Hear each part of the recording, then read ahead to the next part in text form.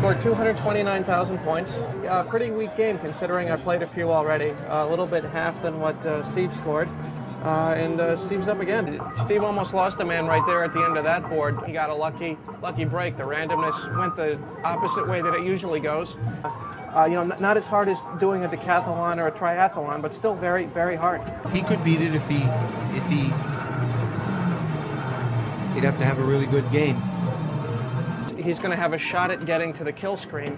As far as I know, no one's ever achieved a kill screen on the Donkey Kong machine at FunSpot. Donkey Kong is really strange in that it actually lets you play the kill screen level for maybe 5 seconds or so. Everything looks normal, and then suddenly Mario just up and dies on you. There's a potential Donkey Kong kill screen if you want to watch. If anybody wants to see, there's a Donkey Kong kill screen coming up. There's a Donkey Kong kill screen coming up if anybody wants to watch. There's a Donkey Kong kill screen might be coming up if anybody wants to see it. There's a potential Donkey Kong kill screen if you want to watch. Hey Todd, if you're interested, there might be a Donkey Kong kill screen in a couple minutes. And it's not going to get any easier. So we may have an exciting moment here, or the pressure may get to him. One of those random elements might happen. Sounds like he just cleared another board, but we could have a wild barrel or some aggressive fireballs. I thought I was going to be the first FunSpot kill screen, and then I had 3 fireballs trap me. I had the hammer in my hand. They still got me. So anything can happen in Donkey Kong. So for someone else to beat me to the kill screen would be a letdown. But let's see what happens. Maybe he'll crack under the pressure, and maybe I'll get my chance to do it first.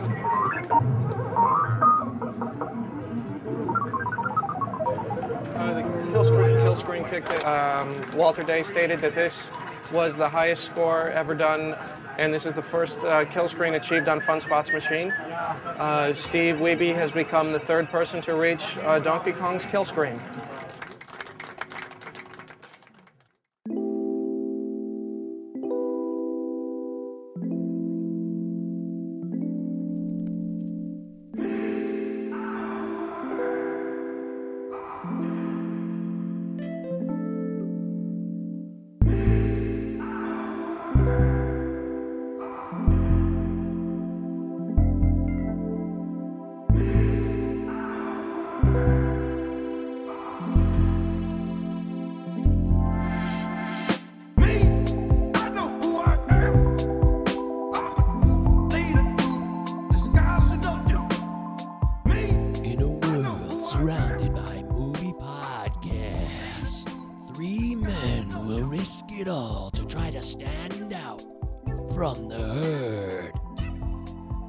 Cinema 9 podcast with your hosts Eric Brandstrom, Michael Govier, and Travis Roy. Coming to a speaker near you right now.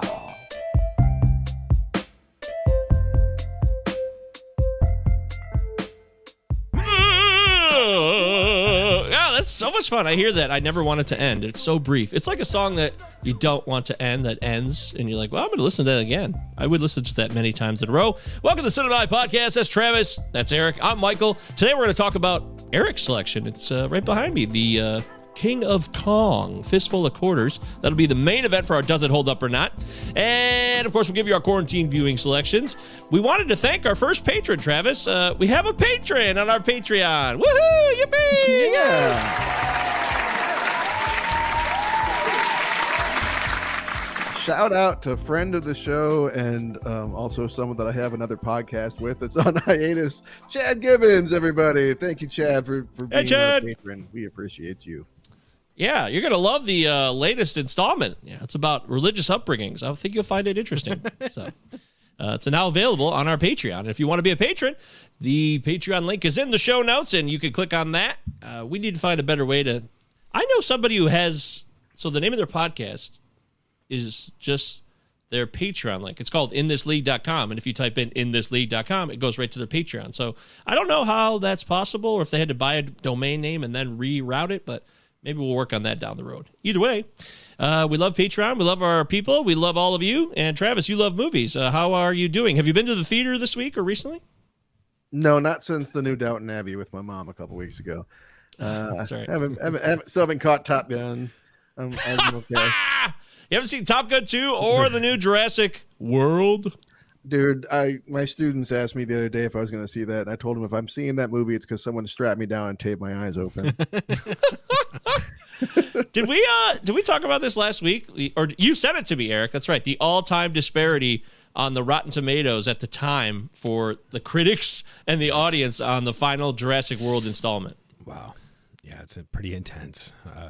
The critics have spoken. The audience will go there. They're dinosaurs. I mean, people are going to show up. Yeah. But these reviews are not sending me to the theater anytime soon. But No. so don't side with like fan? If the fans No. are loving it at No, 8, the fans go just because Okay. that's like get asses in seats. If the critics are out of control, then I go there. The fans will go no matter what. It doesn't matter.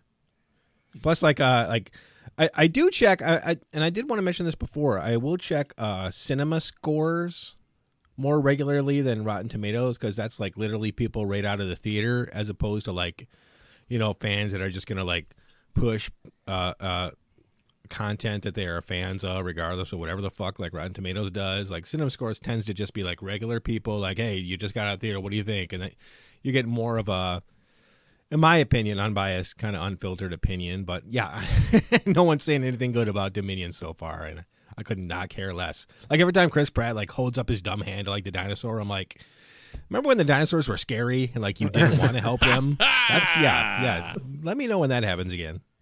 If the word of mouth hadn't been so terrible, maybe I would be in there, because I'm not against like a roller coaster kind of ride of a movie, but the word of mouth is terrible. Really? Yeah, I mean, I've heard nothing but bad things from the Human people I beings. listen to. Well, yeah, I mean, I haven't been talking to frogs Dogs about aren't it. impressed. Okay. Do we trust Colin Trevorrow at all? Is he not a trust? Oh, we don't. Okay. I've never. No. I mean, what has he done that's good? The Book of Eli was fucking god awful. terrible. Jurassic World was awful. His track record is horseshit. Yeah, and did he get booted or he left the Star Wars project Yeah, he that got Ryan booted. They were Johnson? like, no. They were like, no, That's your in it? script is terrible. Get out of here. Okay. Well, then, yeah. Fuck that guy. Okay. That's What fair. I thought, wasn't it Solo he got kicked off of? Wasn't that what it was? No. No, that that was was the Miller and Lord. Oh, that got was Lord kicked off Miller. of that Yeah, one. that's right. Or sorry, Lord and Miller. If maybe they want to be called Miller and Lord sometimes. I don't know. We can switch it up. Talking about Lord a little later. Ooh, that's what they call a teaser in the biz. And of course, if you want to tease us with how much you appreciate the show, you could rate it 5 stars. We're looking for a push here. Eric's he wants the show to grow, and I'm with him. I would like the show to grow as well. So we would love to get some more ratings, 5-star reviews on Apple Podcasts. Of course, Spotify. All you gotta do is you could use this finger even. You use your pinky and put it on the star, and hopefully give us 5, not 4. Because some reason, and I've explained this a million times, 4-star rating is it's like shit. I don't understand why this rating system exists the way it does. This has always baffled me because, when you get a B in class, A, B, or C, or D, a B is like, okay, it's not terrible. That's cool. But for some reason, when I was an Uber driver, 4 out of 5 stars was total trash. You would be suspended as a driver if you had a 4-star rating. You would. Yeah. It's terrible. Yeah, and subscribe to our YouTube channel. Oh, yeah. Do that too. All right. Subscribe to the YouTube channel. We're doing the show on Thursday because Eric and Travis were very kind. They allowed me 1 extra day to watch the film. Had 1 extra day. That was it. That's all I get. And I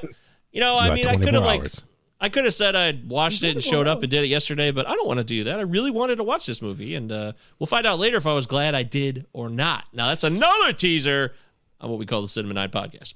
Having said that, let's get into what we call quarantine viewing picks, where people will recommend or just flat out tell us what they've been watching. And Travis, as always, you're in control of the board. I watched a lot of newer movies this past week, but I got a couple classics under my belt too. Like I'd never seen The Town That Dreaded Sundown from 1976. It was an interesting, like, so early in the slasher kind of genre. It would have been kind of cool if it had been even more of a trendsetter than it was. If slashers had kind of a more thriller feel like this has more often. But it was great. I really, really liked it. Another one that was great it makes me think of, Eric, how you'd never seen Die Hard before. I watched First Blood from 1982 for the first time. I'm telling you to watch this the since first we started time? the show. That's why I watched it. I finally watched it. Yeah, for the first time. Wow. For the first time. Holy shit. I did like it. I thought the ending was anticlimactic. But I did like the rest of the movie. I thought that it handled some pretty interesting and cool topics, like some cutting edge kind of topics. I thought that Stallone was good for the most part, but I also got the parodies. I understood the parodies. You know what I mean? But yeah, it was great. I get it. Yeah, I wanted to mention I actually saw this movie for the first time a few years back too. So I never saw it back in the day, and I was also impressed, and I was surprised about kind of what the movie represented and some of the themes it touched on, because the legacy of Rambo for me, by the time I played, I think it was Rambo 3 or whatever the Rambo NES game was in like 1988, it was like this, it was the Jump the Shark Rambo that became such a parody, as you mentioned, Travis. So it's such a different film than really everything else having to do with Rambo, in my opinion. And I'm glad it exists. Brian Dennehy, David Caruso. Yeah, that's a good time. David Caruso, a young golden or red-headed Caruso, as always. I definitely I'm going to watch the other ones as well in time, but John Rambo, was that 2018?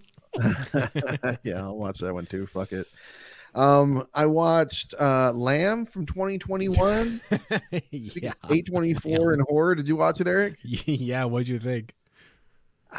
I mean, it was very premise based. It probably could have been done in a half an hour. It was kind of a short film that got dragged into a full length feature. You're nodding, so you agree with me. What'd you think?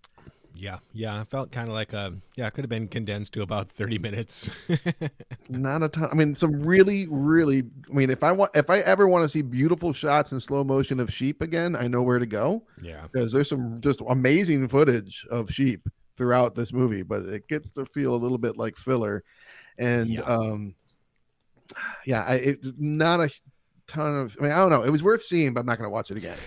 It's like, what is it, like the 35-minute mark where, like, I think I remember being like, okay, if you survive the breakfast table scene, you're either in or you're going to turn this off and be like, what the fuck is happening in my life right now? This is like The Lobster, but it makes less sense. I also watched Sonic the Hedgehog 2. Ooh, thoroughly enjoyable. It is one of those movies. I mean, Eric, you complain about this a lot, where it's just, I don't understand this is. Sonic the Hedgehog. You don't need to go over 2 hours in runtime. Like, the movie ends, and I'm like, well, that was pretty good. Oh, I'm sorry, there's 25 more minutes to go here. No, 40 minutes. Wow, there's a lot of movie left here, and it just kind of keeps going. I'm like, why would I'm glad I'm not a parent dragging my kid to this on a Saturday afternoon, because like the kid would get restless. I liked it, but it was just a little heavy-handed. The Valet, of a film that came out on Hulu. It's a remake of a French movie I'd never seen, but it stars Eugenio Derbez, who I really liked in Coda as the music teacher. So I thought, why not? That guy. Yeah, it's him and Samara Weaving, and kind of like a comedy of errors. Hey, Tim Stock. Thanks for joining us. Some people call me Tim. It wasn't like, you kind of think it's going to be this romantic comedy, but since it's adapted from a French film, it really takes you for some different loops. If you liked that actor, I really enjoyed him in this. It was a different. It wasn't a like, didn't knock it out of the park, but it was definitely worth catching. I enjoyed it. The Apollo 11 from 2019. I've been meaning to watch this documentary for a long time. I'm watching it with two of my groups of students right now. I'm watching it with like my seniors and my freshmen, and the seniors are like wrapped in the class that I have with them. They're like loving, watching this gorgeous footage of the moon of the Apollo 11 launch. And then the 13. You guys have 4K TVs at school? No, but it's still really, really great. Remastering. They did a fantastic job. And then like the 13-year-olds are just like literally bored to tears, like falling asleep. Like, what is this? I'm watching people at work. I'm like, yeah, okay. Well. Damn. The Card Counter from 2021. Yeah.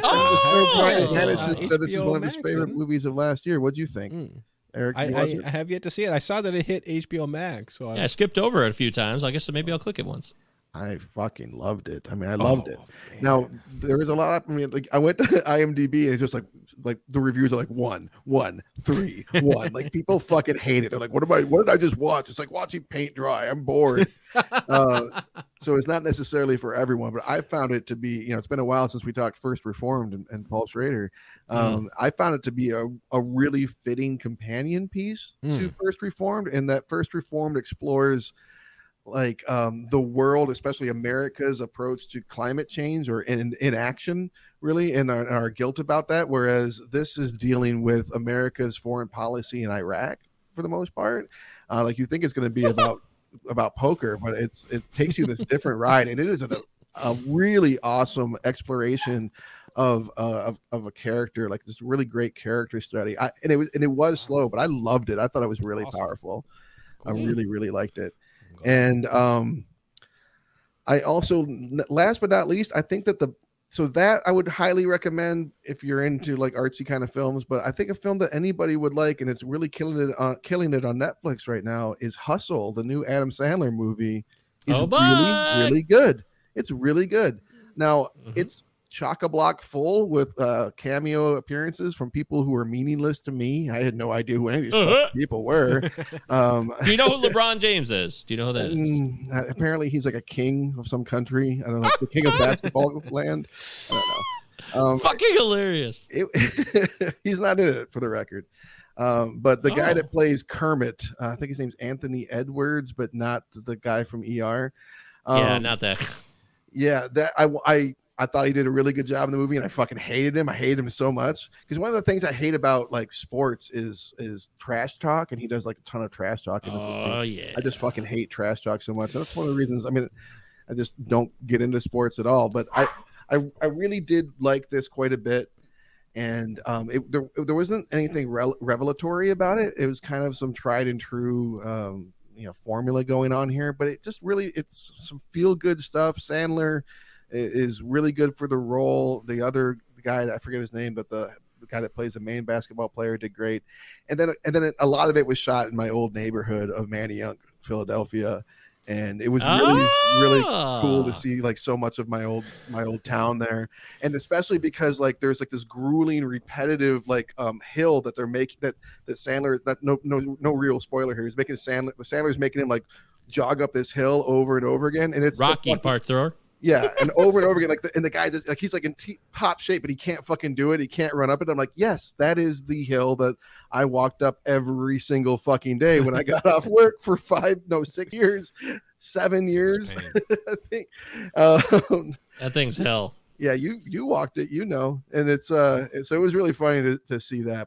But that aside, it was truly a really enjoyable movie, and I liked Hustle quite a bit. It makes you like just not want to go downtown because why would I want to walk back up? I mean, the staircase is brutal. It's just, but it's a beautiful town. You're right. I didn't know that it was shot in Manayunk. I knew that it was a Philadelphia-based film, so that's fun. There's other places do Passyunk and stuff. I mean, he takes him to Pat's at one point. I'm like, you wouldn't fucking take him to Pat's. Who are you kidding? Oh God, why? Why do they have to continue to push this bullshit agenda with Pat's and those places? Fuck that. Everybody. Okay, yeah, I'm with you. But they're right by D'Alessandro's. I mean, I don't know. I gotta tell you, I don't like trash talk either. I've never been into it, and I love sports, but trash talking is never like the fun part for me. But it's certainly a part of the culture, especially with basketball. Trash talk is huge. So I'm going to watch that movie for sure. I want to watch Hustle. I'm excited about it, and I'm glad to hear that it's solid. I heard it was just going to be your kind of typical sports movie, but yet it was done well enough where it's enjoyable. So that's basically what you said is what I figured. So, yeah, it's pretty typical, but it's just well done. Well, that's good times. Eric, let's turn it over to you. You did give us a little teaser about Lord. I had the wrong. It was Miller, but I had the wrong Miller, as it turns out. Tim Miller? No, I'll get into that a little later. I did want to open up by talking about the fact that I watched Tall Tale, The Incredible Adventure of Pecos Bill from 1995. Pecos? Like bacon? Pecos Bill, starring Patrick Swayze as Pecos Bill. Like he wrangles that tornado, remember? Vaguely. Mid-90s, like they're trying... Yeah, I remember the previews. Yeah, like it's so weird. Like when like DC properties are dormant and like Marvel's not here yet. Like, what are they gonna like excite kids about in like the mid '90s? Like, how about John Henry and Pecos Bill? Like, it's so dull.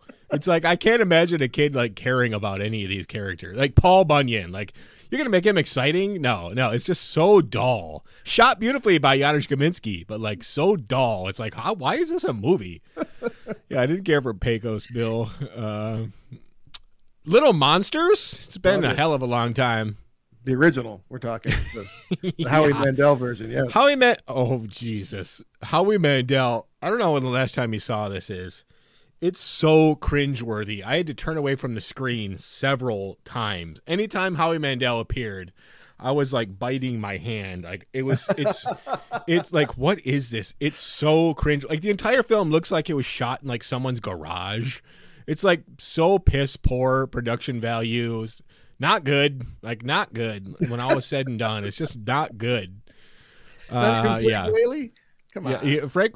Actually, I did like that part. The boy, Frank Whaley, like his weird face. That was cool. Everything else, cringeworthy, terrible. Looks like it was shot in somebody's fucking basement.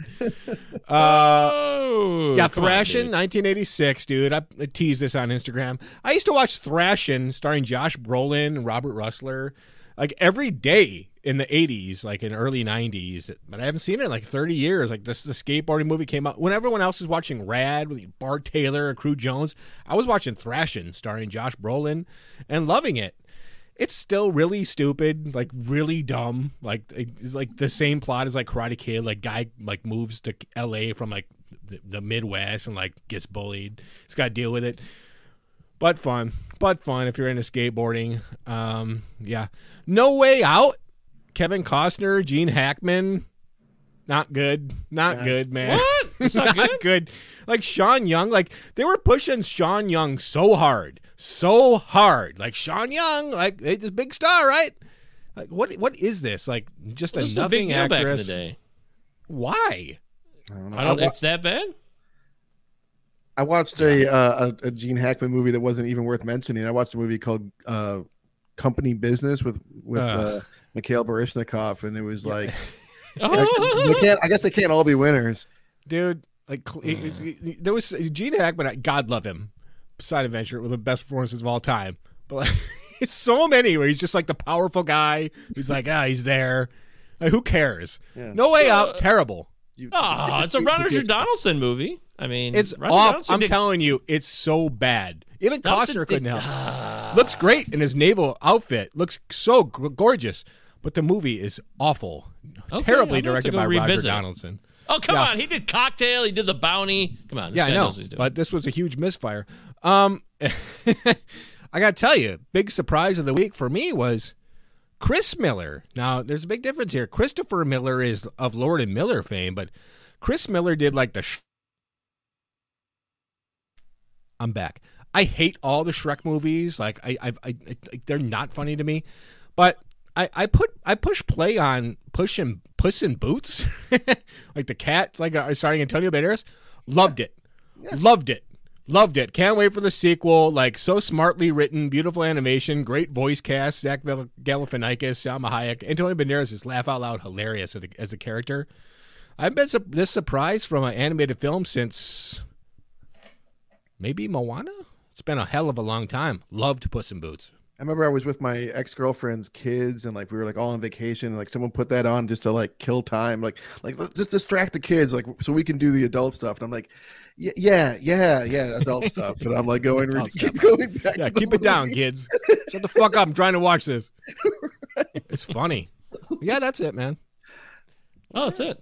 Oh, wow. Well, that's sad. I feel like smartly written would be a stretch because the Shrek movies are just filled jokes. with farts. That's just jokes. Like farts and like Matrix like jokes and shit. This is straight up funny. Great writing. Oh, okay then. Well, that's good news. So I watched a couple of Velveeta shells and cheese commercials. Okay, and, how were they? Liquid Gold. One of them was the Four Tops. They basically sell out for a Velveeta shells and cheese commercial in 1991. It's very sad. So that kind of bummed me out. But I hope they made a good amount of money from that. But as far as films, delicious. there's a few films that I don't want to mention because I might bring them up, which sucks. So, and I keep finding myself doing that lately. You do. So I do that a lot. yeah, I don't know what to say about that. I did watch Back to School. I'm probably not going to bring that one in. Love it. And I love Back to School. You're a melon. That's right. It's my buddy from Christine, Mr. Arnie Cunningham, doing his thing. So those are the two movies I remember that guy from. Keith Gordon, I think his name is. Yeah, Keith Gordon. Director now. Oh, is he? Yeah. Good for him. Actually, the movie we're about to do is directed by a Gordon. Different Gordon. Seth Gordon. Okay. So many Gordons. How many Gordons? Gordon's Fish, is that Gorton or Gordon? That's Gorton. Yeah, Gordon's Okay. fisherman with the outfit Yeah, on, the yellow Gorton. pants. Gorton. Yeah. I watched Cutthroat Island. I never actually saw it. Okay. Yeah, It's not good. it's not as bad as this is common movies sometimes that are bombs. Pluto Nash, it's a pretty bad movie. Cutthroat Island, it's bad, but it's not like Hall of Fame bad in my opinion. It just maybe wasn't the right time and it was the wrong movie. And there were also a lot of problems with this film. I read about later. I became interested in that. So Gina Davis married the director. Then they got divorced a few years later. Maybe that's why. I don't know. But what the hell? Gina Davis, where did she go? Archery. She got I into saw archery. that. Yeah, she legitimately tried to be an Olympic archer. She was an Olympic archer. She went to the Olympics. She did. I thought she didn't qualify. Wow. I thought Okay. she Cool. did. I could be wrong. I thought that she did. Either way, I mean that's still pretty pro if you're She going just out picked pretty. it. Yeah, the story I read about this was she just picked it up and she finished 24th, which wasn't quite enough to get on the team, but still was amazing because she just kind of picked it up. So Yeah, that's awesome. she's a genius too. I guess she's in Mensa. So Now, I don't like to tell. If I was in Mensa, would I tell people? I fucking wouldn't tell anybody. I wouldn't join Mensa. Exactly. IQ tests are bullshit. Exactly. So says Alfred Binet, Wait, who's Alfred Binet? the guy that invented the IQ test. Oh yeah, the Binet. What's his face? There's Stanford Binet. He's the Binet. Stanford Binet. Yeah, that's right. Yeah, that's all bullshit. I completely agree. Oh bullshit. But yes, I wouldn't. Don't bullshit me. So that was a movie that if you never saw Cutthroat Island, you're like, you know what? Maybe I'll go check it out for the first time. I could see why you would want to do that, and it might be a nice, fun time with the family. I don't know. Might. Big might. I watched Cobra. I always loved Cobra. hell yeah. New world out there, pig. I love that. I used to say that all the time. Amazing. Come on, pig. I love that movie. It's so stupidly, perfectly 80s in every way possible. This is a really Stallone-friendly episode. Yeah, it really is. We're going to, and specifically 80s Stallone, for sure. The best Stallone. Of course. Yeah, I can't mention that one. I can't mention that one. It's a secret. either. Secret movies. I'd like to. These movies I'd are like- secret. I would like to talk about it with you, but apparently, the Not rule right is you now. don't bring up a movie prior if we're going to do it later. I kind of feel like that's an unwritten rule on the show. I mean, I brought up Time Bandits like 2 episodes before it was my turn, and that's partly why I chose Time Bandits, because I kind of randomly brought it up in the show, and I was like, oh yeah, Time Bandits. okay, well, I'm going to consider that notion. You consider that notion. I went back and watched Days of Future Past, and this one got a lot of love when it came out, and I think people look back fondly at it quite well. How's it hold up? I've been meaning to revisit. Yeah, it's okay. It's just the way the series fell apart. And then you think about Bryan Singer, too. It kind of bums you out a little bit. It's hard to ignore that fact for me. And I'm like, oh, man. I like the concept, though. They did take a risk.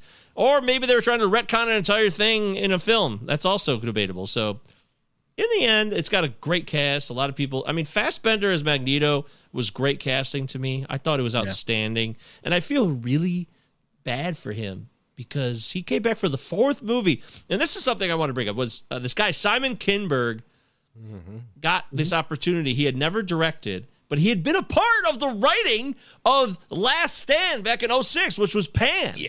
Yeah. So he's part of this world of people. Akiva Goldsman is another guy. There's these writer, producer people who have their hands all over decades worth of films and properties that you love, that we love, that have done a really poor job again and again. And Kinberg was given his directorial debut to do Dark Phoenix, and he was so excited about it. And apparently they all loved him. Fassbender and everybody else in that cast loved him so much that they all came back for the fourth movie because of Simon Kinberg.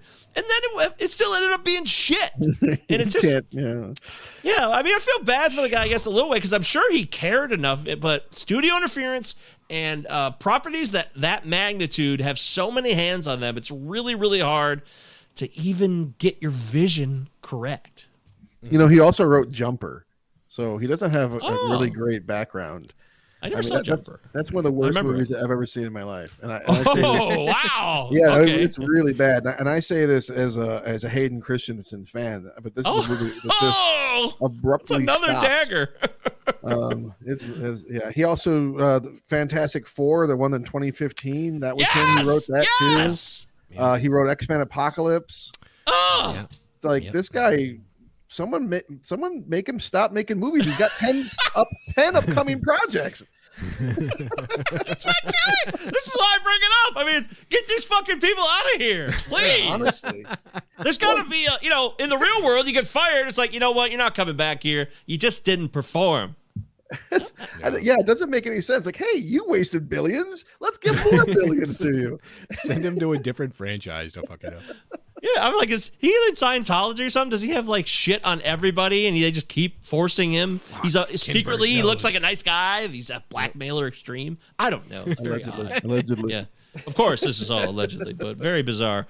Anyways, yeah, that's something I keep thinking about. In fact, I was thinking about a few ideas for the Patreon about some other ideas like that. Like, why is this fucking guy still involved in movies? That might be something I might work on. So let's dox them and like put their addresses up and Let's, of course. Let's take it all the way. Of course, make sure that nothing is left for them, not even a home. Ruin their lives their family over at X-Men Apocalypse. Get at his son. What?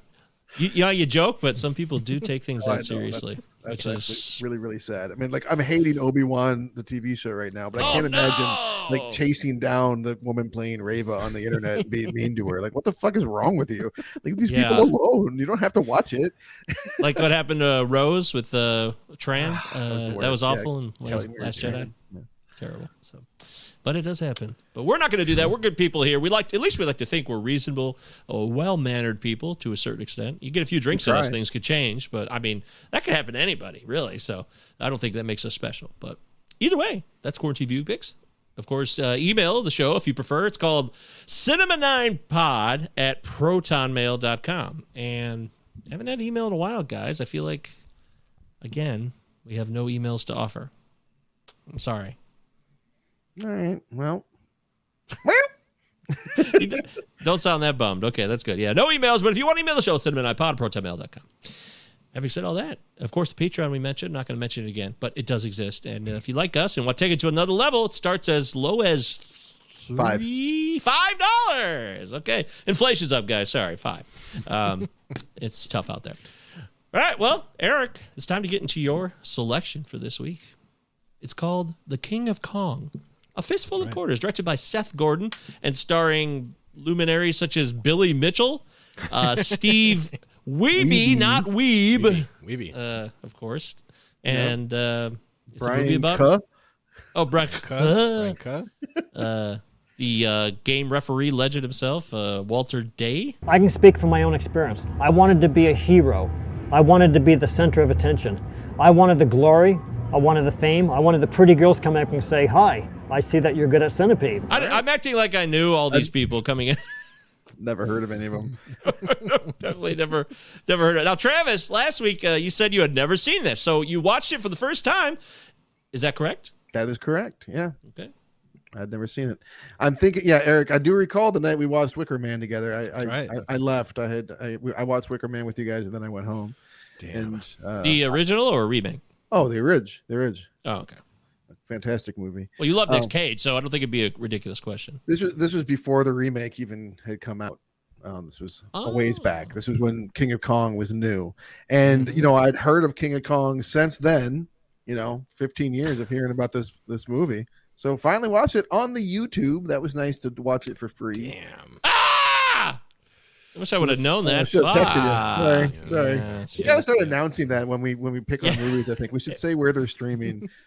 Should do You know, that. usually you're pretty good at that. I got to do a better job of that. This one, I went and Googled, hey, where is this streaming? And everyone they told me it was a lie, so I ended up renting it. But I hope the money went to them, hopefully. So I was literally like a click away from clicking the the rent button, and I was like, well, that's old. I'll check YouTube.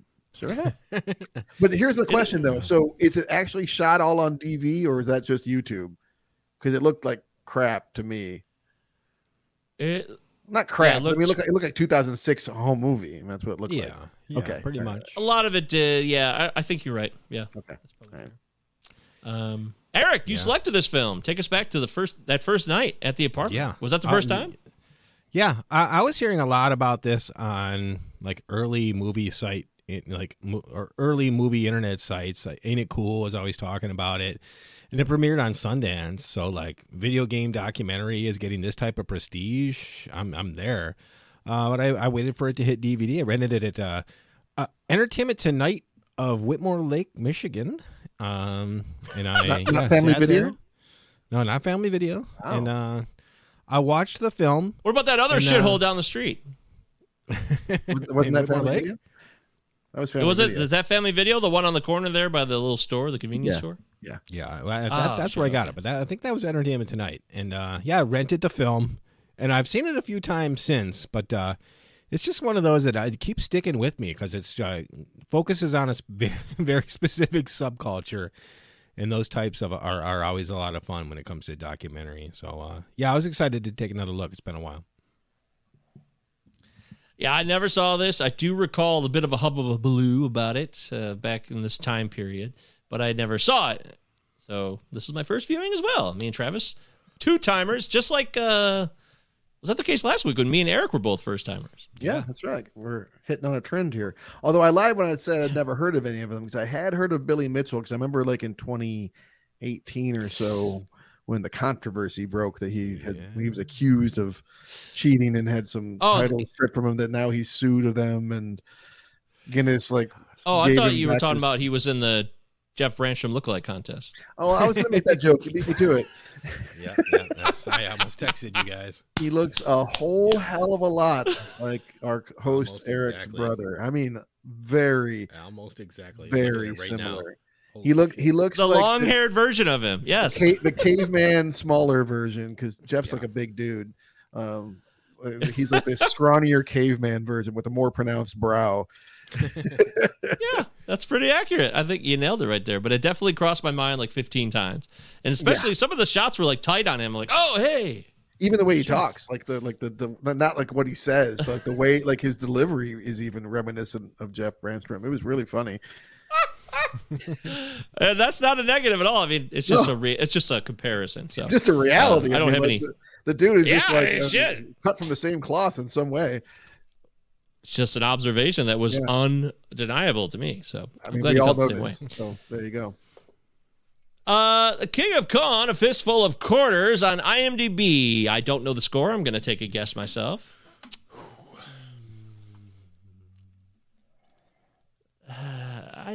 Seven?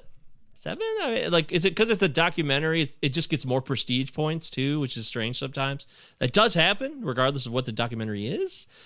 So I'm going to say this is a 7-2.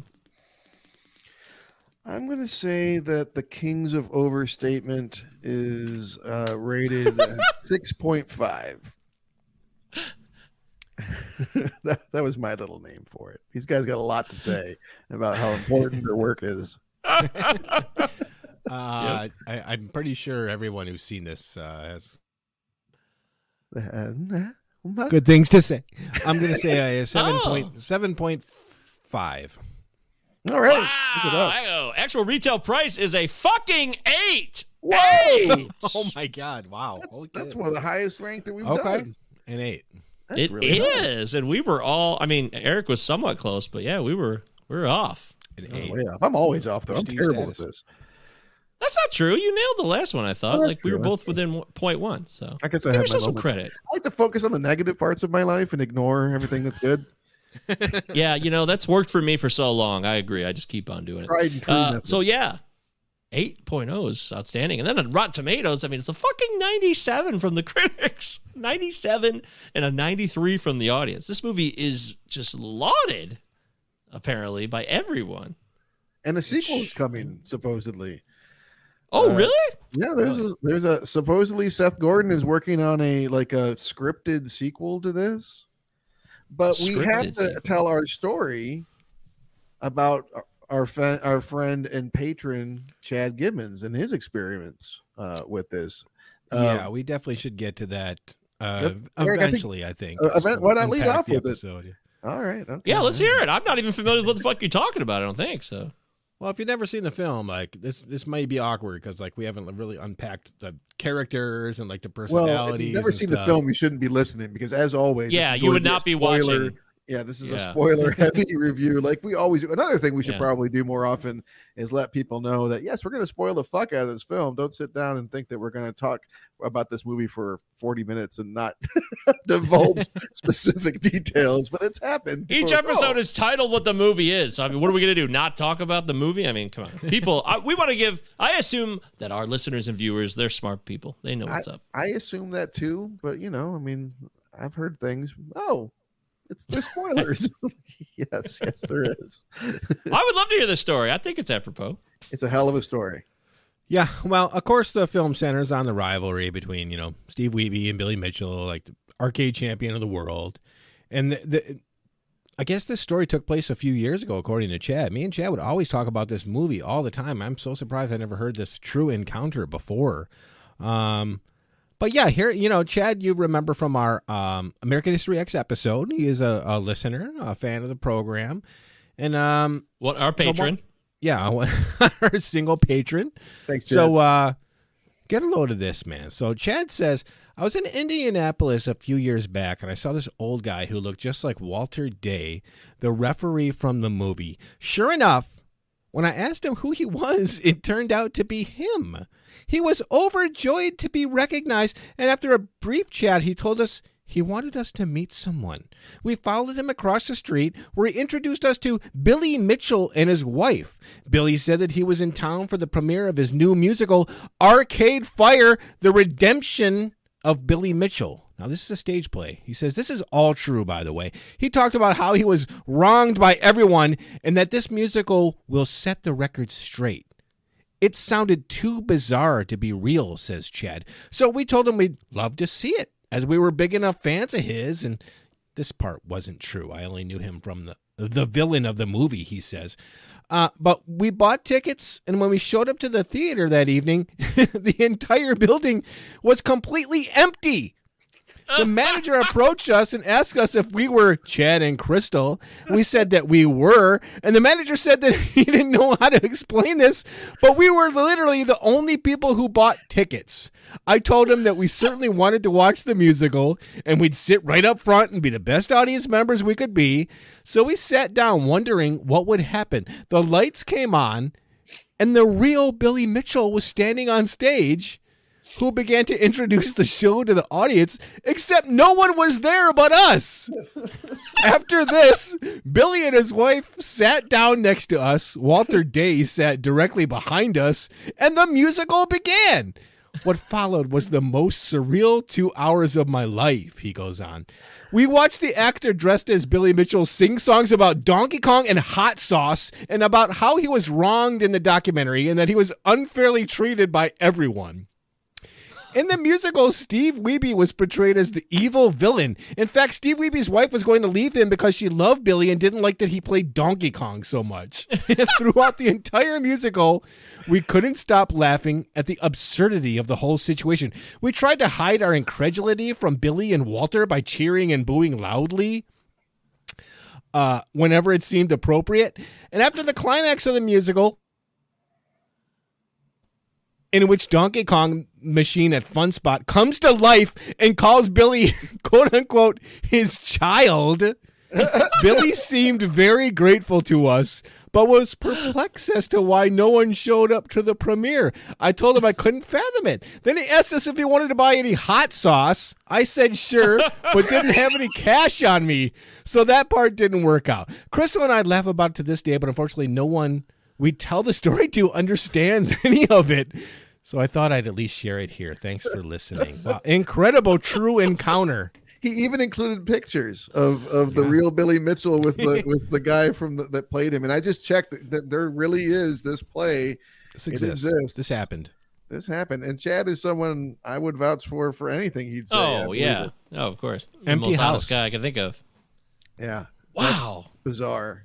So funny. What a story, man. That was like the highlight of this entire podcast to this day. What a story. It's so apropos for a movie. We'll never top that one, I don't think. Sure. We should have had him on just to tell the story. Good God. Yeah, shit. Yeah, wow. So funny.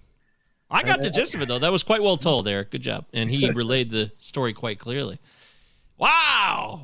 Okay, well, let's stew on that for a minute. And, of course, take a look at some of the critical reviews, which, of course, 97% from the critics. It's going to be tough to find a negative review, isn't it? Well, here's one. Oh, and I love Ann Hornaday from the Washington Post. I'm not surprised, though, that she's the one who's writing a negative review, because I would imagine that Ann Hornaday has never even watched someone play a video game, let alone played a video game. Is there anything more tiresome than watching people play video games? Oh, my God, I nailed it. And I didn't even look at it yet. I swear to God. That's funny. And I don't even believe in God, but so whatever you would think I swear to. Seth Gordon's documentary, The King of Kong, A Fistful of Quarters, answers that question with a decisive yes, watching a movie about people playing video games. Wow. Okay, well, she doesn't like it. But there's so many red, juicy tomatoes for this one, including Bill Goodykoots. Wonderful, hilarious documentary, period. Okay. All right. Well, that was Destin-esque in its concision. Yeah, Goodykoots got a little Destin in him. Who would have thought? That's fun. Looking for Destin Thompson. Always searching for Destin. Richard Roper said, one of the most fascinating films of the year, and it deserves an Oscar nomination for Best Documentary. Wow. I didn't get that, did it? No. Holy cow. His buddy Roger Ebert was still around then. A documentary that is beyond strange. 3 out of 4 stars. He also said, who would have guessed that a documentary about gamers obsessed with scoring a world record at Donkey Kong would not only be roaringly funny, but serve as a metaphor for the decline of Western civilization? Oh, wow. Yeah, I feel like... Oh, I'm sorry, that was Peter Travers. I misread it. That was Peter Travers. Oh, that's fine. That's okay. That doesn't surprise me either, because I feel like a lot of critics and video games, usually critics are older people, at least at this time period, I would think, and just a disconnect from the video game realm, even though this was a retro video game focus for the film. Right. Good old Wesley Morris said, a hilarious and moving study of the obsessive competition between the all-time scoring leader on Donkey Kong, an odd Floridian, and a father of 2 who gets sucked into a world of mind-blowing passive aggressiveness. No Destin Thompson that I can find, guys. I'm so sorry. We had Billy Goodykoots. That was nice. Yeah, and he basically filled in for Destin. So, all right. So, what direction we go in next? I mean, the characters of this film, the fact that this film existed. I want to ask you guys this, because it was on top of my mind. Was this film done in the expectation of the final product, or was it just pure luck that they had all this footage put together? Do you know the story behind it, Eric? Yeah. They filmed it as just a straight kind of look at gamers in general. So that's why we have Doris, the Q*bert player, in some of these other characters, because they filmed it as just something like Chasing Ghosts, which is another kind of look at retro games, where they were going to focus on many different players in different video games and the best people at those, and they just kind of got lucky along the way while doing all of the filming and the documentary. They kind of found this rivalry, and they just kind of decided to turn this into the direction of the film. They turned the narrative into this kind of rivalry. Wow. I got the different, I got a different feeling watching it. It made me think of, I'm forgetting the name of that Brazilian documentary from last year that where like the old man went into the old folks home, and it was like, it was all very contrived. And because to me, it all seemed like scripted. I just had a hard time. It did not feel, Yeah. It didn't feel spontaneous to me. It felt like these were people playing characters, and I think that really is. Hey, Dan Plummer coming back. Hey, Dan. I think that in a lot of ways, Billy Mitchell is a character. Like he's projecting a character that, like, he's probably not always acting like that when the cameras are off. But yeah, I'm surprised to hear that. Let's talk about that fucking guy then. Let's talk about that fucking. I mean, what's up with this? You're right. When he walks in behind Steve Wiebe, when he shows up in the fun spot for that, he finally shows up. Everyone's waiting for him to show up that weekend. Steve Wiebe flew all the way down there from fucking Washington, state of Washington, the longest trips in the country, and then he just kind of eerily is not identifying him. He's not even acknowledging that Steve's there playing the game. He just kind of lurks behind and keeps moving with his wife while he's trying to show her things and pointing. The whole time, he's just trying to make this presence felt. It's fucking bizarre, man. And that's where, like, the documentary feel versus what was contrived and who's playing a character and what is made up and what we're seeing as an actual spontaneous, natural thing happening in this film it's complex and it's confusing. Like, did they go back and take video of Steve Wiebe after the fact, or did they latch onto him at a certain point, like, oh, this guy's good, and so we should go get some B-roll of him at home playing the game, etc.? I have a lot of questions about how the film came about, despite what you just told me, Eric. Yeah, you're circling around the truth. And then when this is the first documentary we're doing on the show, so it's difficult to attack it in a lot of ways because you have the whole lying by omission theory when it comes to documentaries, because there's so much of this that is staged, but there's a lot of it that is absolutely real. But there's also just stuff they're not showing you, like the fact that Steve and Billy were very friendly, and that's not the first time they saw each other at that tournament. Like they were hanging out in friendly, and that just happens to have been like a couple of days, like later that night when he came back, and it's like, oh, hey, Billy, that's and it bogus. seems like he's ignoring him, but like, oh, but really they've just seen each other. They really did have bogus. to kind of frame a story and make the documentary a little interesting. Yeah, but that is disingenuous. there's a lot of that. And like all the stuff when like he's calling him like, hey, I'm coming here. Are you going to be there? He did that already, and they had to like go back and like, reenact some of this stuff. And that comes across to me. Like it felt like that to me. It did not feel like an authentic documentary to me. Which I take it seriously. A documentary means truth to me. That's how I see a documentary. And this doesn't play like that. I mean, it plays like it plays like fucking The Mighty Wind. It plays a mockumentary. It plays like a Christopher Guest movie. And I kept on thinking of Christopher Guest movies as I was watching this, in particular because when I watch a Christopher Guest movie, I don't feel bad to laugh at the characters because that's the intention. With these people, I'm like making notes like, what is it? I got one note that Brian Koo is pathetic. I don't know this man. He could be a very good person. He could be a great person, but he was like, this is not a good light for you, sir. Or I mean, like it's just, or I mean, like I don't know what, like they're just like it's like they're pitiable. Yeah. And he's the lackey for Billy, and you look at him and you're like, dude, is this guy serious or what he's doing right now? We love you too, Dan. I mean, he's on the phone, and like those phone calls or the payphone phone where the camera's far away while he's on the payphone, and it sounds like you're getting the direct audio of that call. It's what the fuck is going on there? Like, is that like I actually believe that he would have been like that. I believe that the cult of Billy Mitchell seemed like it was quite real to me. Because of the way Walter acted. Is Walter Day? That's the other thing too. Is he really a part of it, or did he start to feel bad about how Steve was being treated later on because he was such a part of the cult of Billy Mitchell, even though he's supposed to be an independent referee? I got a lot of questions about that. There's so much if you go down the rabbit hole. Like there's the whole thing about like the possible mod board being in Steve's machine, and then like that dorky dude with the glasses getting all pissed. But that was like the dorky dude, not Schultz, but it was literally that. Remember that scene where the guy had to like sit there and watch the tapes all day long, and he's like, I don't know, this seems fishy. That was literally his board that he sold to Schultz, and then Schultz gave to like Weeby. Like, So it's more all bullshit. interconnected, and it's there's. And that, I mean, that is what's interesting, like the sycophantic nature of all these people that are relying on other people for like their own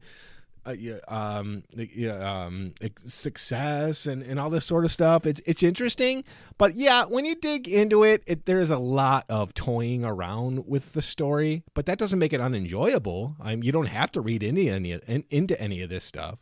No, you don't. I mean, and you can take it at face value and just be entertained by it. But I agree with Mike that when I see documentary, my expectations are shifted. I expect a semblance or an attempt towards not objectivity, but just truth at least, or or a no truth. acting, Right. If they're acting, it's obvious because they're a nefarious person. Yeah, and Like to they're me, covering something up. This highlights Peter Traverser's comment about the decline of Western civilization. Like what these people do with the teensiest bit of what they think is celebrity, with just the most marginal sliver of what they believe to be importance or power. It's just like it makes me like it's not. I did not laugh at this movie that much. I'm just like, these people make me fucking ill.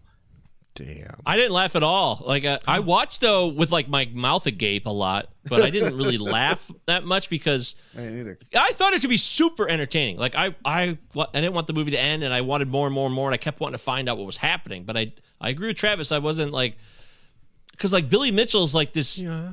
I'm all by myself watching this film too, and frankly, sometimes I laugh a lot less. There's just something about being with other people. If something's funny, I'll probably laugh a bit more because it's a communal experience. But I'm sitting there like, what the fuck is like I'm having a lot of what the fucks in my mind with this guy and his hot sauce and his endless attempt to be so obstinate, which seems real to me. And if I find out that that's like a hoax now, that I got to tell you, that really bums me out. If like there's more connections between him and Steve and their friends, that bothers me now, and it kind of ruins a fair amount of the film for me. And I think it right does now, suck as I'm it does suck to hear that.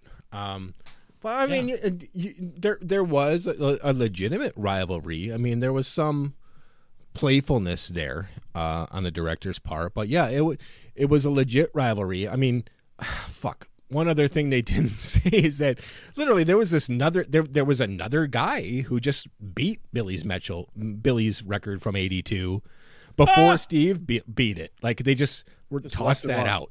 So Steve essentially beat this other guy's record that he got after '82. Like all that sort of stuff. You know what sucks?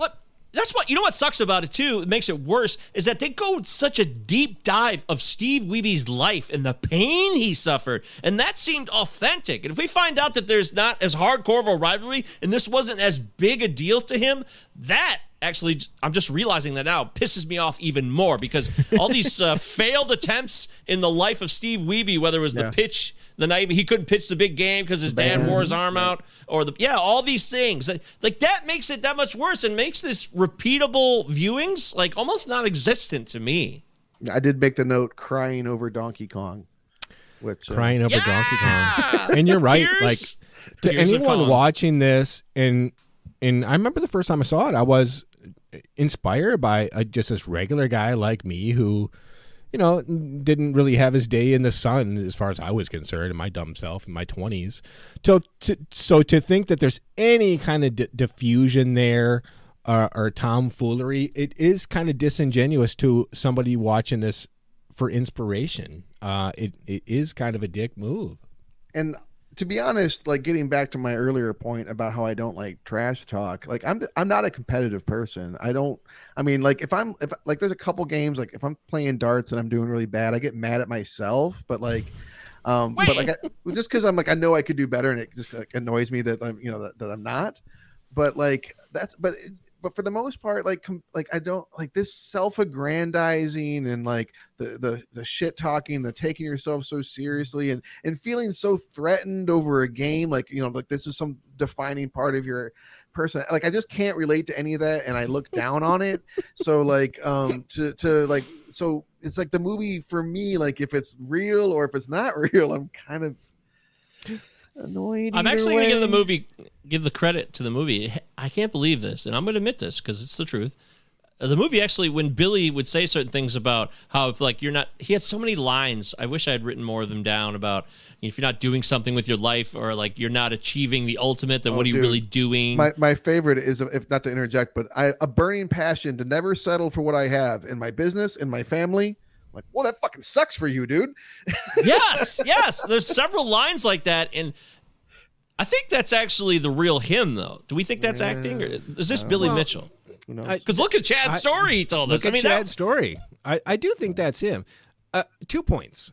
I'll try to go quickly. One, hurry up. We have yeah, I will.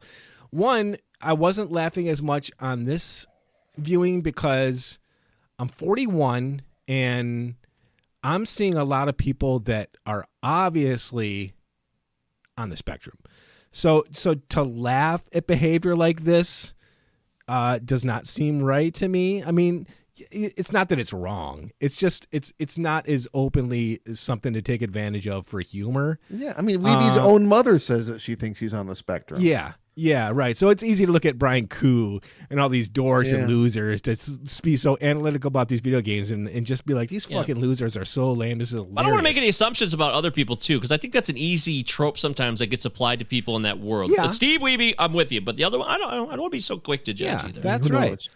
And two, I mean, when it comes to Billy Mitchell, this is textbook insecurity. This is a grown adult, probably in his late 30s, and that's clearly all it is. And to be honest with you, I struggle with insecurity all my life to this day. And I don't know if you guys have ever had like a real rivalry like in your lives. I have.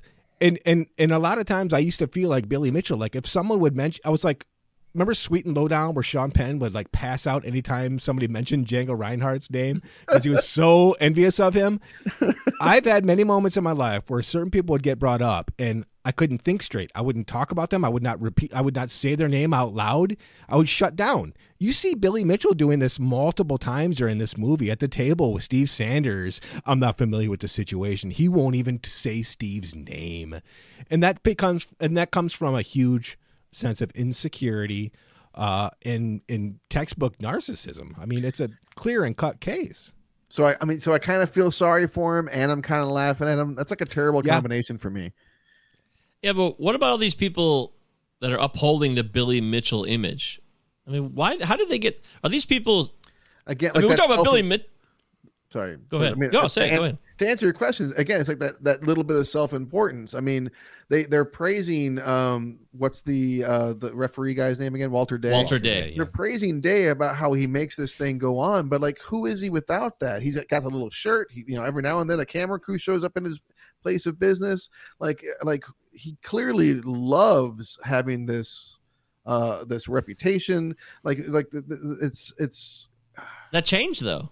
Because remember the scenery with him on that winter's day or whatever, that cold day, he's in the car playing his songs and the acoustic. He's talking about like, why do I keep doing this? And like so he also showed a side of himself, which I don't know why they included that necessarily. Maybe it was just to give us another angle of Walter Day, the true nature of like, boy, why do I really do this? Because he originally in the beginning of the film, it's played to the audience that Walter Day does this not only because he believes that there should be an independent analysis of this world so that we can have an official title holder of all the games, etc. And there's all these different people who have different records for Joust and Missile Command and all shit. His business on his machines. Yeah, it's all about him.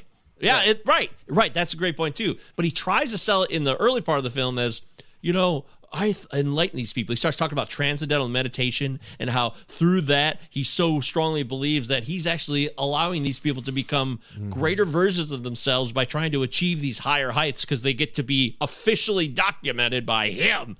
It's like, boy, you have this smooth, like, oh, I'm such a sweet little guy exterior, but I'm not buying it.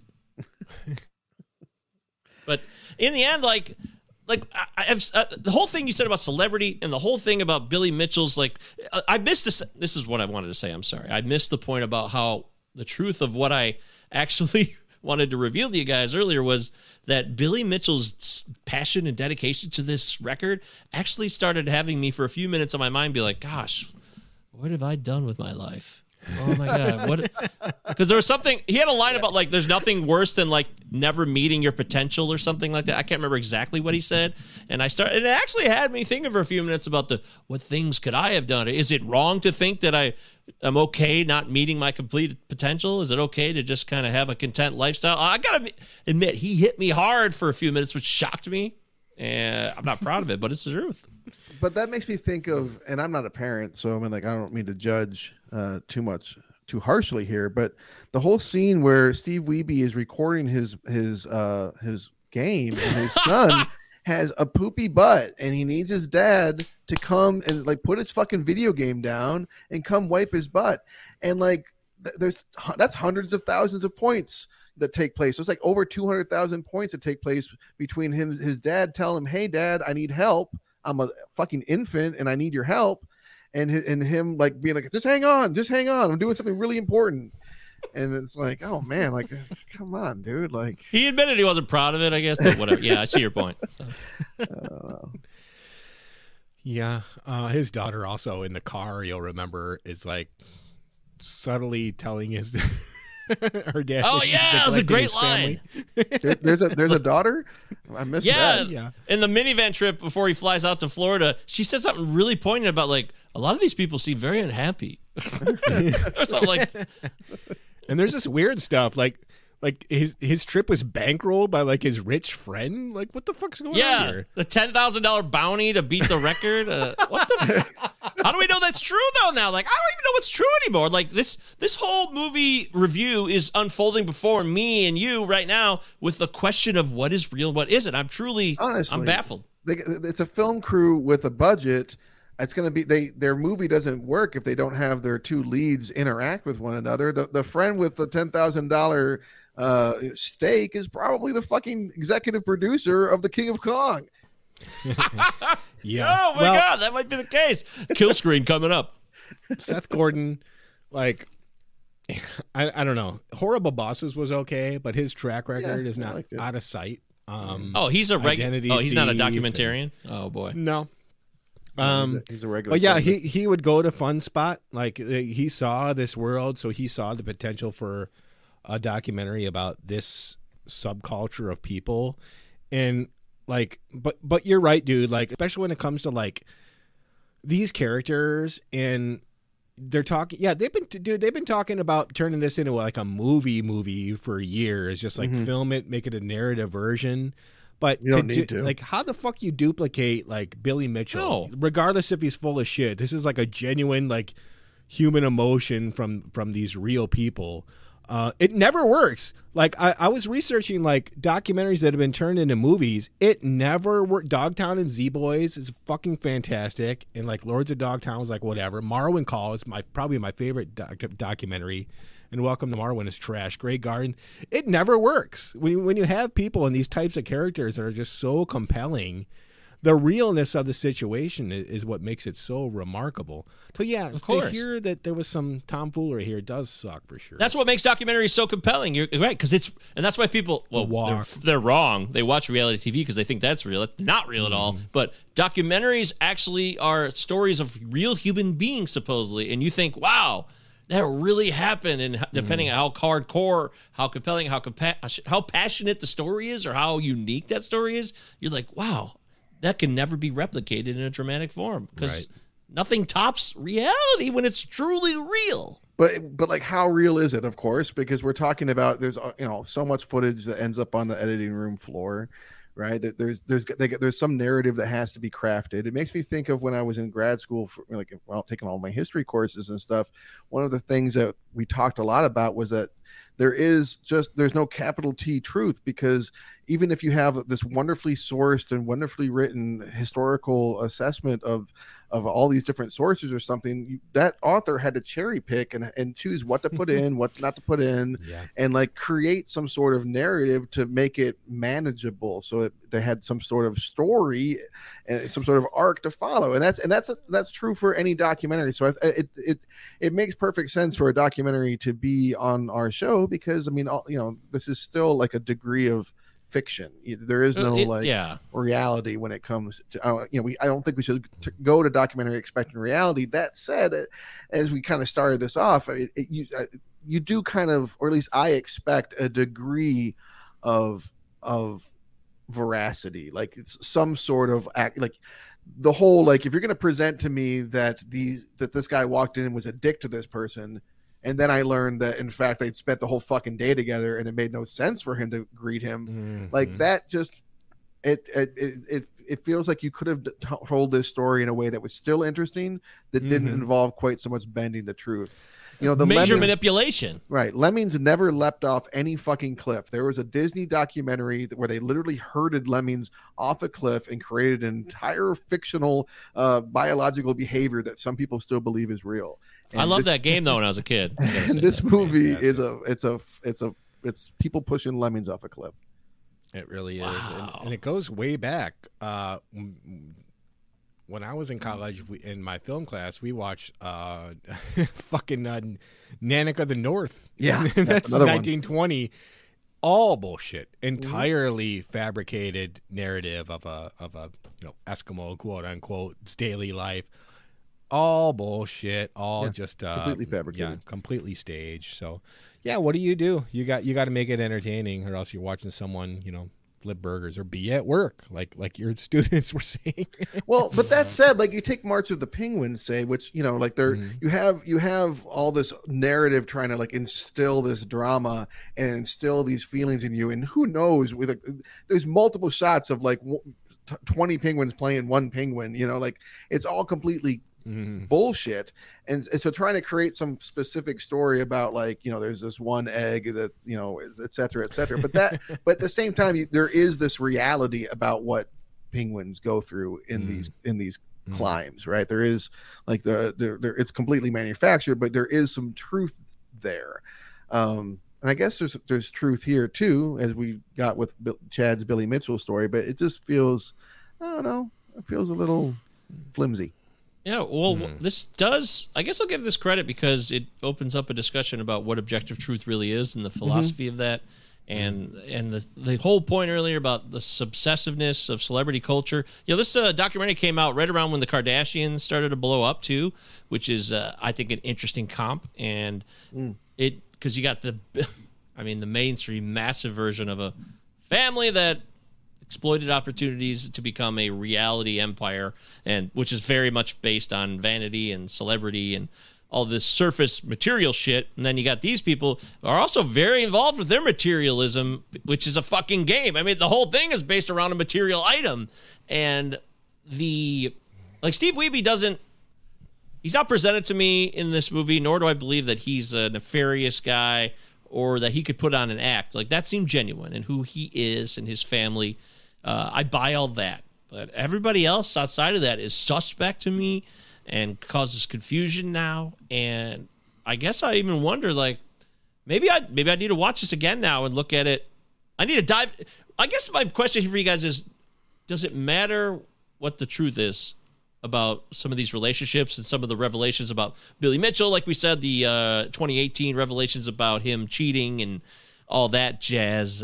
Now, does it need an update with like kind of a addendum to this documentary? Not a dramatic retelling, but an actual documentary follow-up, like a half-hour show about it?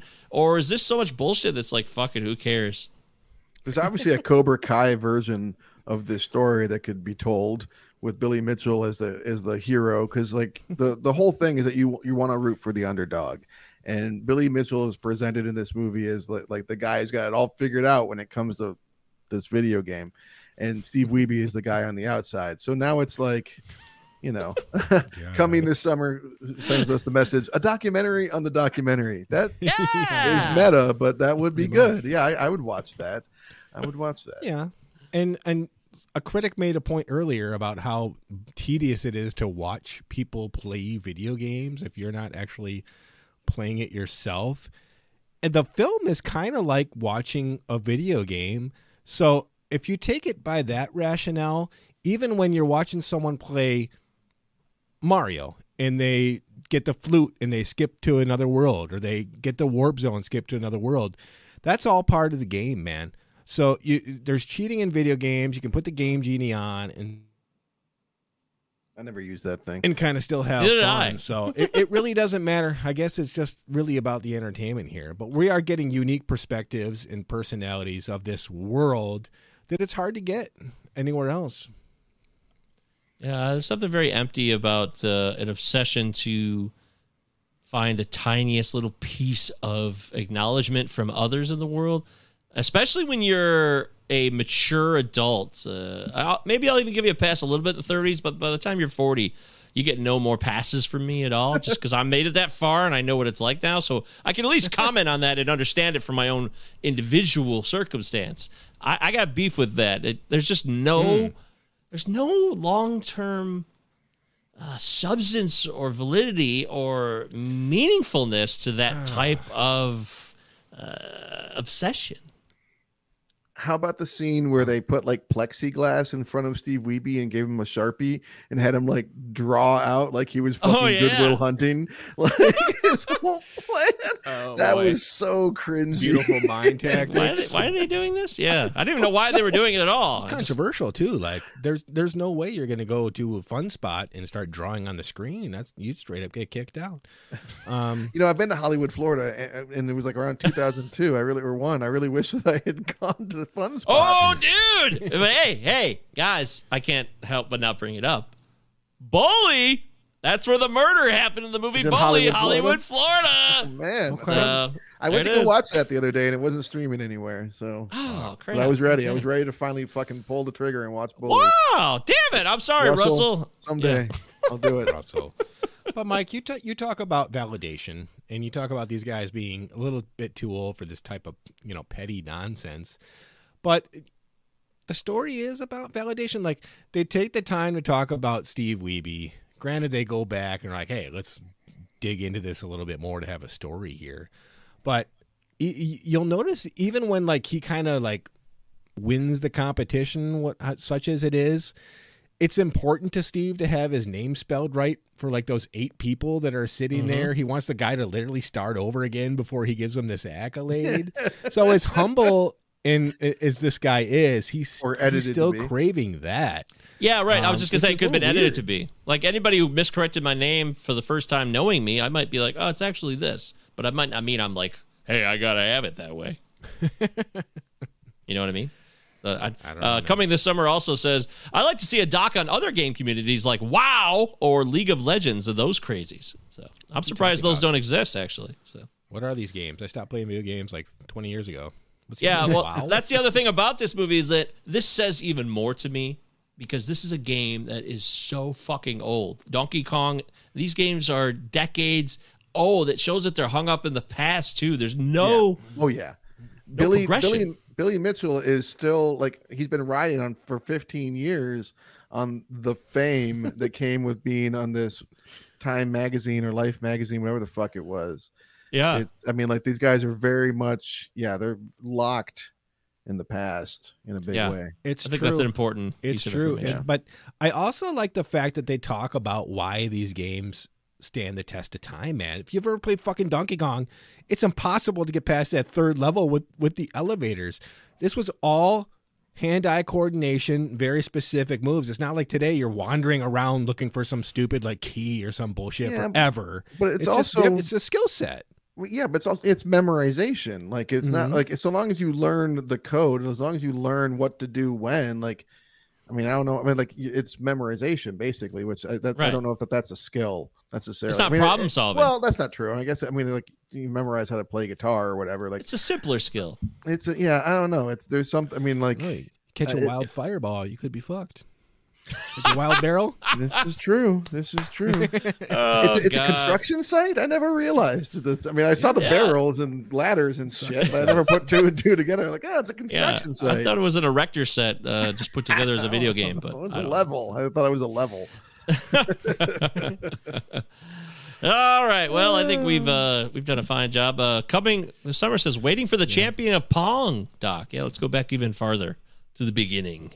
when there was different video games. Most old games were coded with patterns, as Travis said. That's yeah, this is I mean, like once you learn how to get through the underwater glowing electric coral with your turtle, you're set for life on playing exactly that particular it's level. It's not a choose your own adventure situation in those games. Not today's games they could have many different outcomes, and it's right. Unpredictability, I think, is like that.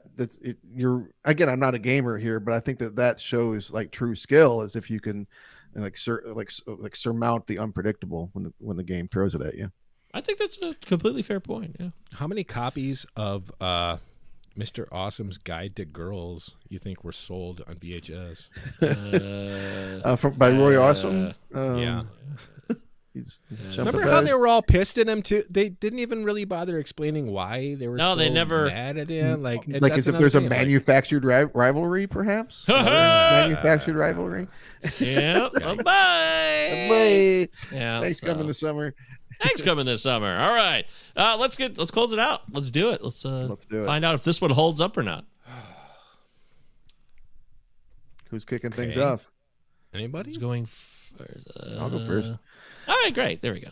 So I think that this is I totally get the hype for this movie. I can see why so many people were thrilled when it came out, why it got the viewership that it got, and why people have talked about it for over 15 years. Like I've heard about it, I totally get it, but I also feel like it's like, since I didn't see it when it came out in 2007 or so, whenever it was, that I approaching it fresh 15 years later with some heightened expectations, maybe.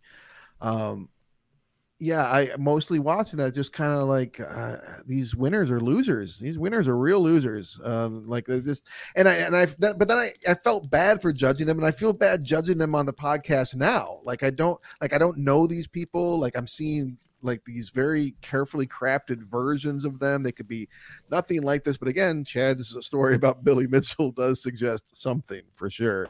But still, like I don't like laughing at people, and I don't like watching stuff that makes me like feel like I'm better than people, which I think is basically what reality television is. I think that most people I know, yes. Not to speak about all people who like reality television, but I think the thrill in reality television is this indulgent feeling that you are superior to these people. Look, oh, they're so rich, yet they're so stupid, or whatever. And I think that there's a lot of that going on with this movie. I think that we're intended to kind of laugh at them. So I feel I feel a little chumpatized. I feel like maybe I'm, I don't know. I'm a bit of a stick in the mud. I'm not the funnest guy in the world, but this movie, I didn't laugh at it. I kind of, the more I learn about how disingenuous it was, the less invested I am in it. But honestly, I also just kind of found it. I mean, towards the end, I was like, when it actually ended, I looked up from my phone and went, "Oh, it's over," because I was playing a game on my phone. Speaking of playing games, so I mean, yeah, for me, it didn't really hold up. If I had seen it before, I think that I would have gotten maybe. I think I would appreciate it, in a different way. But for me, it just didn't do it for me. So I'm glad. That's an interesting point. I'm glad you brought it on. I probably, I've been meaning to watch it. I otherwise wouldn't have, but it just didn't do it for me. Yeah. Yeah. It is an interesting point to think about. Man, what if we could have watched like this unfold from when it first came out, and then like experienced everything else that's ancillary to it in real time later on?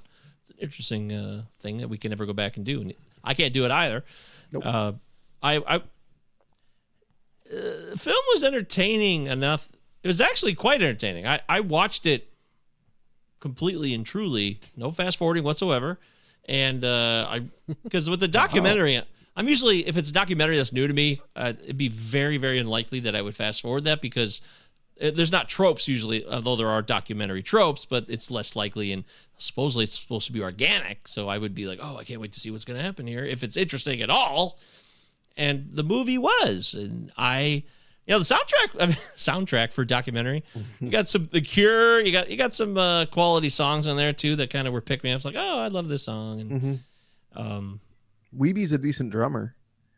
That was fucking incredible. That was cool. That is a shit kids toy set, And I don't think that was false audio at all. I was like, wow, that is amazing. I was genuinely like blown away by that. I'm glad you brought that up. That's my favorite part of the movie, actually. I'm glad I brought it up. God damn, that is amazing. Holy shit. Those things are terrible to play on.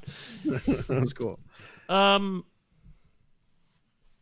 I can't remove the information now that has been given to me during this episode. So I'm kind of absorbing it in real time and thinking, boy, that's kind of disappointing to find out that maybe they were cooler. They weren't as head-to-head and enraged and bitter conflict for this game. And some of the scores here from the critics and the fans are like, really? It's enjoyable and it was entertaining, but 97% from the critics is like, holy shit. But it does expose things that all of us have brought up about the celebrity and about vanity and a desperate need to cling to something meaningful, to have a meaning to your life besides just living it. You know, there's some really interesting philosophical nuggets that can be broken down from this film. So that does have merit, regardless of the validity of the story or not.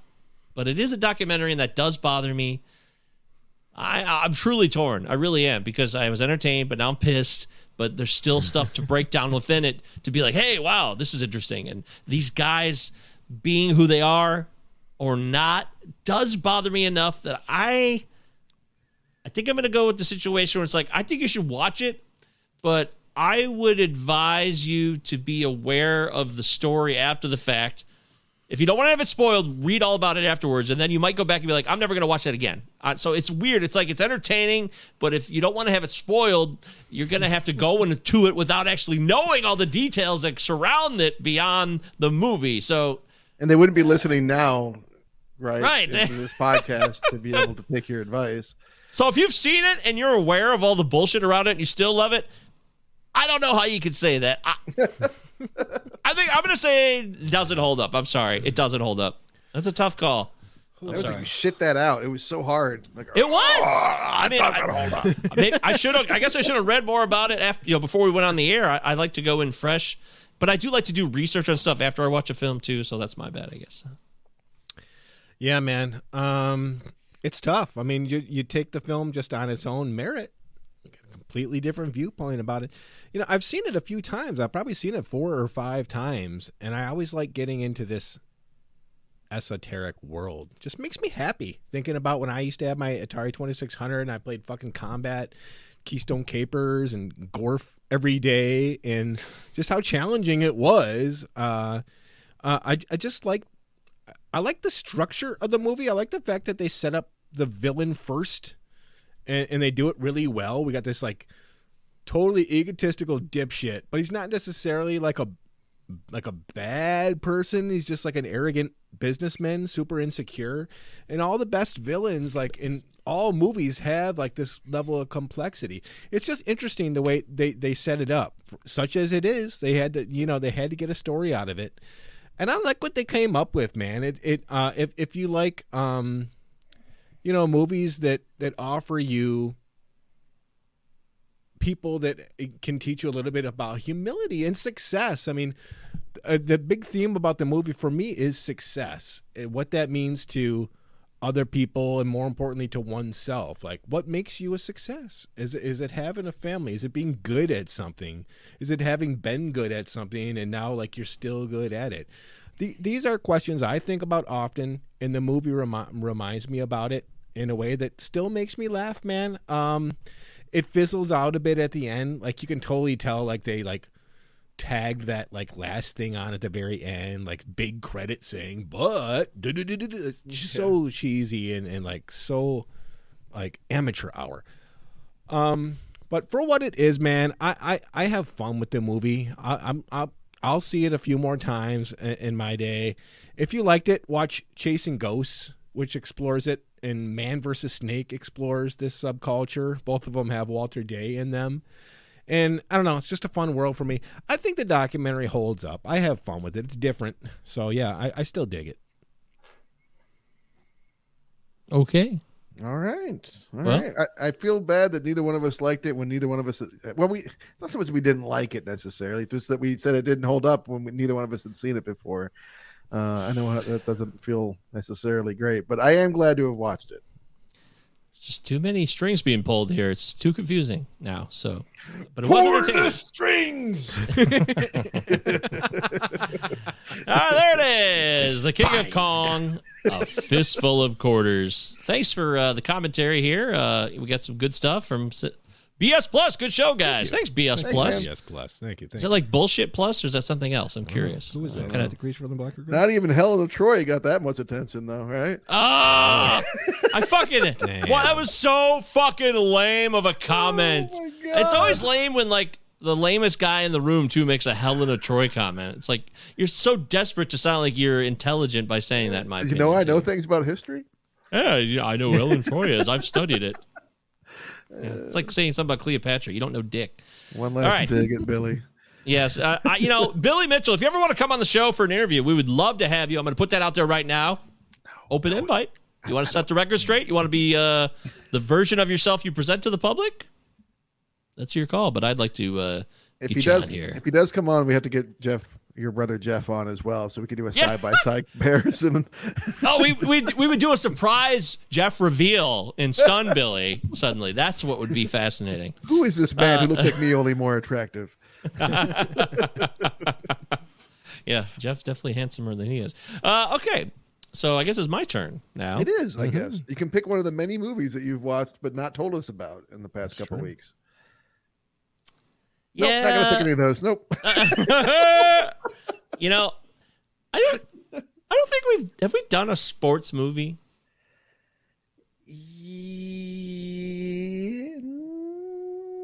I guess we're due. I was gonna pick Moneyball, but I ended up watching it without you guys. Good, that's fine. I'd rather do this one, and then I don't think we have done a sports movie. I know we've done 114 or so episodes, but we go back to 1992. Still in a room without a view. Tin Cup? No, that's 97, I think. 96. No, this is a movie that I always enjoyed growing up. I watched it a billion times, and I wonder how it looks today. I'm sure you guys have probably seen it, but if you haven't seen it, I'd be really surprised as well. So let's do 1992's White Men Can't Jump. Woody Harrelson and Wesley Snipes. You know, I've had that one on my list off and on for a while, and I was really? But like, it's such a well-regarded classic. I know it's one of your favorite movies. I'm like, so it's probably going to hold up. But I'm excited. I'm excited. I mean, this is one of your favorite movies. Am I wrong? I really enjoy the film. Yeah. I do. But I called it one of your favorite movies on the show before. Yeah, I talked to when I talked about Wesley Snipes, you're right. That's true. You were close. I think Ron Shelton did Tin Cup, Travis. He did. Ron Shelton did a lot of sports movies. I actually was thinking of another sports movie instead of this one. Maybe I should have picked the other one now. Crap. So, is this going to be an easy call now? I don't know. Eric, you've definitely seen this movie, right? I watched it a few months ago. I talked about it extensively on the program. It. All right, well, fuck it. Then we'll just have a good time, okay? Okay. Yeah, sounds good. Unless you guys want me to change it. I could change it. I have the other one ready to go. I already know I like the movie, but I'm happy to watch it and talk about it and continue to keep liking it. Yeah, but this seems like so obvious now. I don't know. Kind of That's feels why I like never maybe I chose should. it. Okay, that's what I think I'm going to go the other direction. I'm going to pull it. I'm going to go the other way. I don't mean to talk you out of it. I think there were, more people will probably be into it. People like that movie, but do whatever you want, man. It's your pick. What's your heart telling you, Mike? Well, I wanted to do that movie, but I didn't know you guys were. I thought maybe it would be like, oh yeah, I don't watch that one as much or know it as well, but it's clearly not the case. So shit. My other option was I was thinking about going with Bull Durham, Kevin Costner, Ron Shelton movie from 1988. You've never seen that movie? I've seen it once, probably in the 80s or early 90s. We're doing it. Then let's do it then. Bull Durham. Okay, that would Durham. be more appropriate for this show. I appreciate you guys allowing me to adjust the pick. I had two ready to go. I was prepared at least, which is unusual. Okay, Bull Durham. Let's do it. I mean, 1988. I still hope, I do kind of hope we do White Man Can't Jump at some point, because I do think it's a really good movie, but that's also why I never picked it. Bull Durham, I think, it's a well-regarded film that will basically be new to me again, so. Yay! I haven't watched it in 10, 12 years either, so in Tim a way, Robbins? that's right. Tim Robbins, Kevin Costner. Ron Shelton's first feature with sports movies. Another Ron Shelton movie. My God. I'm pretty sure he's done Bull Durham, Major League, White Men Can't Jump, and the Tin Cup. That's like his thing. He really bounces around from sport to sport. Yeah, like he really couldn't branch out. Like he's never done anything else in his life. Play sports and watch sports and talk about water sports. polo movie coming out. Curling feature. All right, so there it is. A little bit of a curveball, an unusual conclusion. We're going to go with Bull Durham officially for the Bull record Durham. next week. Lock it in. Live, and I'm sure we can find that movie online. I wish I could tell you where it's streaming right now. We'd love to tell you those things. Like Travis said, we should tell you that more often. And If you vamp for a second, I'll see if I can figure it out. yeah, well, usually on our social media, you should be following us anyways, and you can keep in touch with us in between, where we'll post movie reviews on occasion on Instagram or the Twitter or whatever social media you prefer. But you can also find that out. We could post it for you after the fact. And the Patreon, too, is how you can connect with us directly. You could even message us directly on the Patreon if you're a patron. It's a lot of fun, and you will enjoy it. It looks like it's on the red. Oh, it's on Tubi. Woo! It's on Tubi. Tubi And Tubi Prime comes Video. through again. It's on Tubi. There It's we on go. Prime. It's on Showtime. It's streaming quite a few places. Pluto, it looks like as well. So should have no problem finding Bull Durham to watch. Well, that's good news for all of us. Great. All right. All right. Free. All right, well, that's today's show. Thanks so much for watching. Thanks for listening. 5-star review, please. Can you pump up the show? Share with your friends. Try to grow a little bit. I think we got something fun here. We're done 100-plus episodes already. We got a groove growing. But if you have ideas for the show, you can email us, cinnamonipod@protonmail.com, or become a patron. Take it even farther and share your ideas. We'll listen to you a lot more if you're a patron, because that's what America's all about. Money buys you access. It's just the American way. Money So. is everything. All right, for Travis, he's Eric. I'm Michael. Thanks so much, everybody.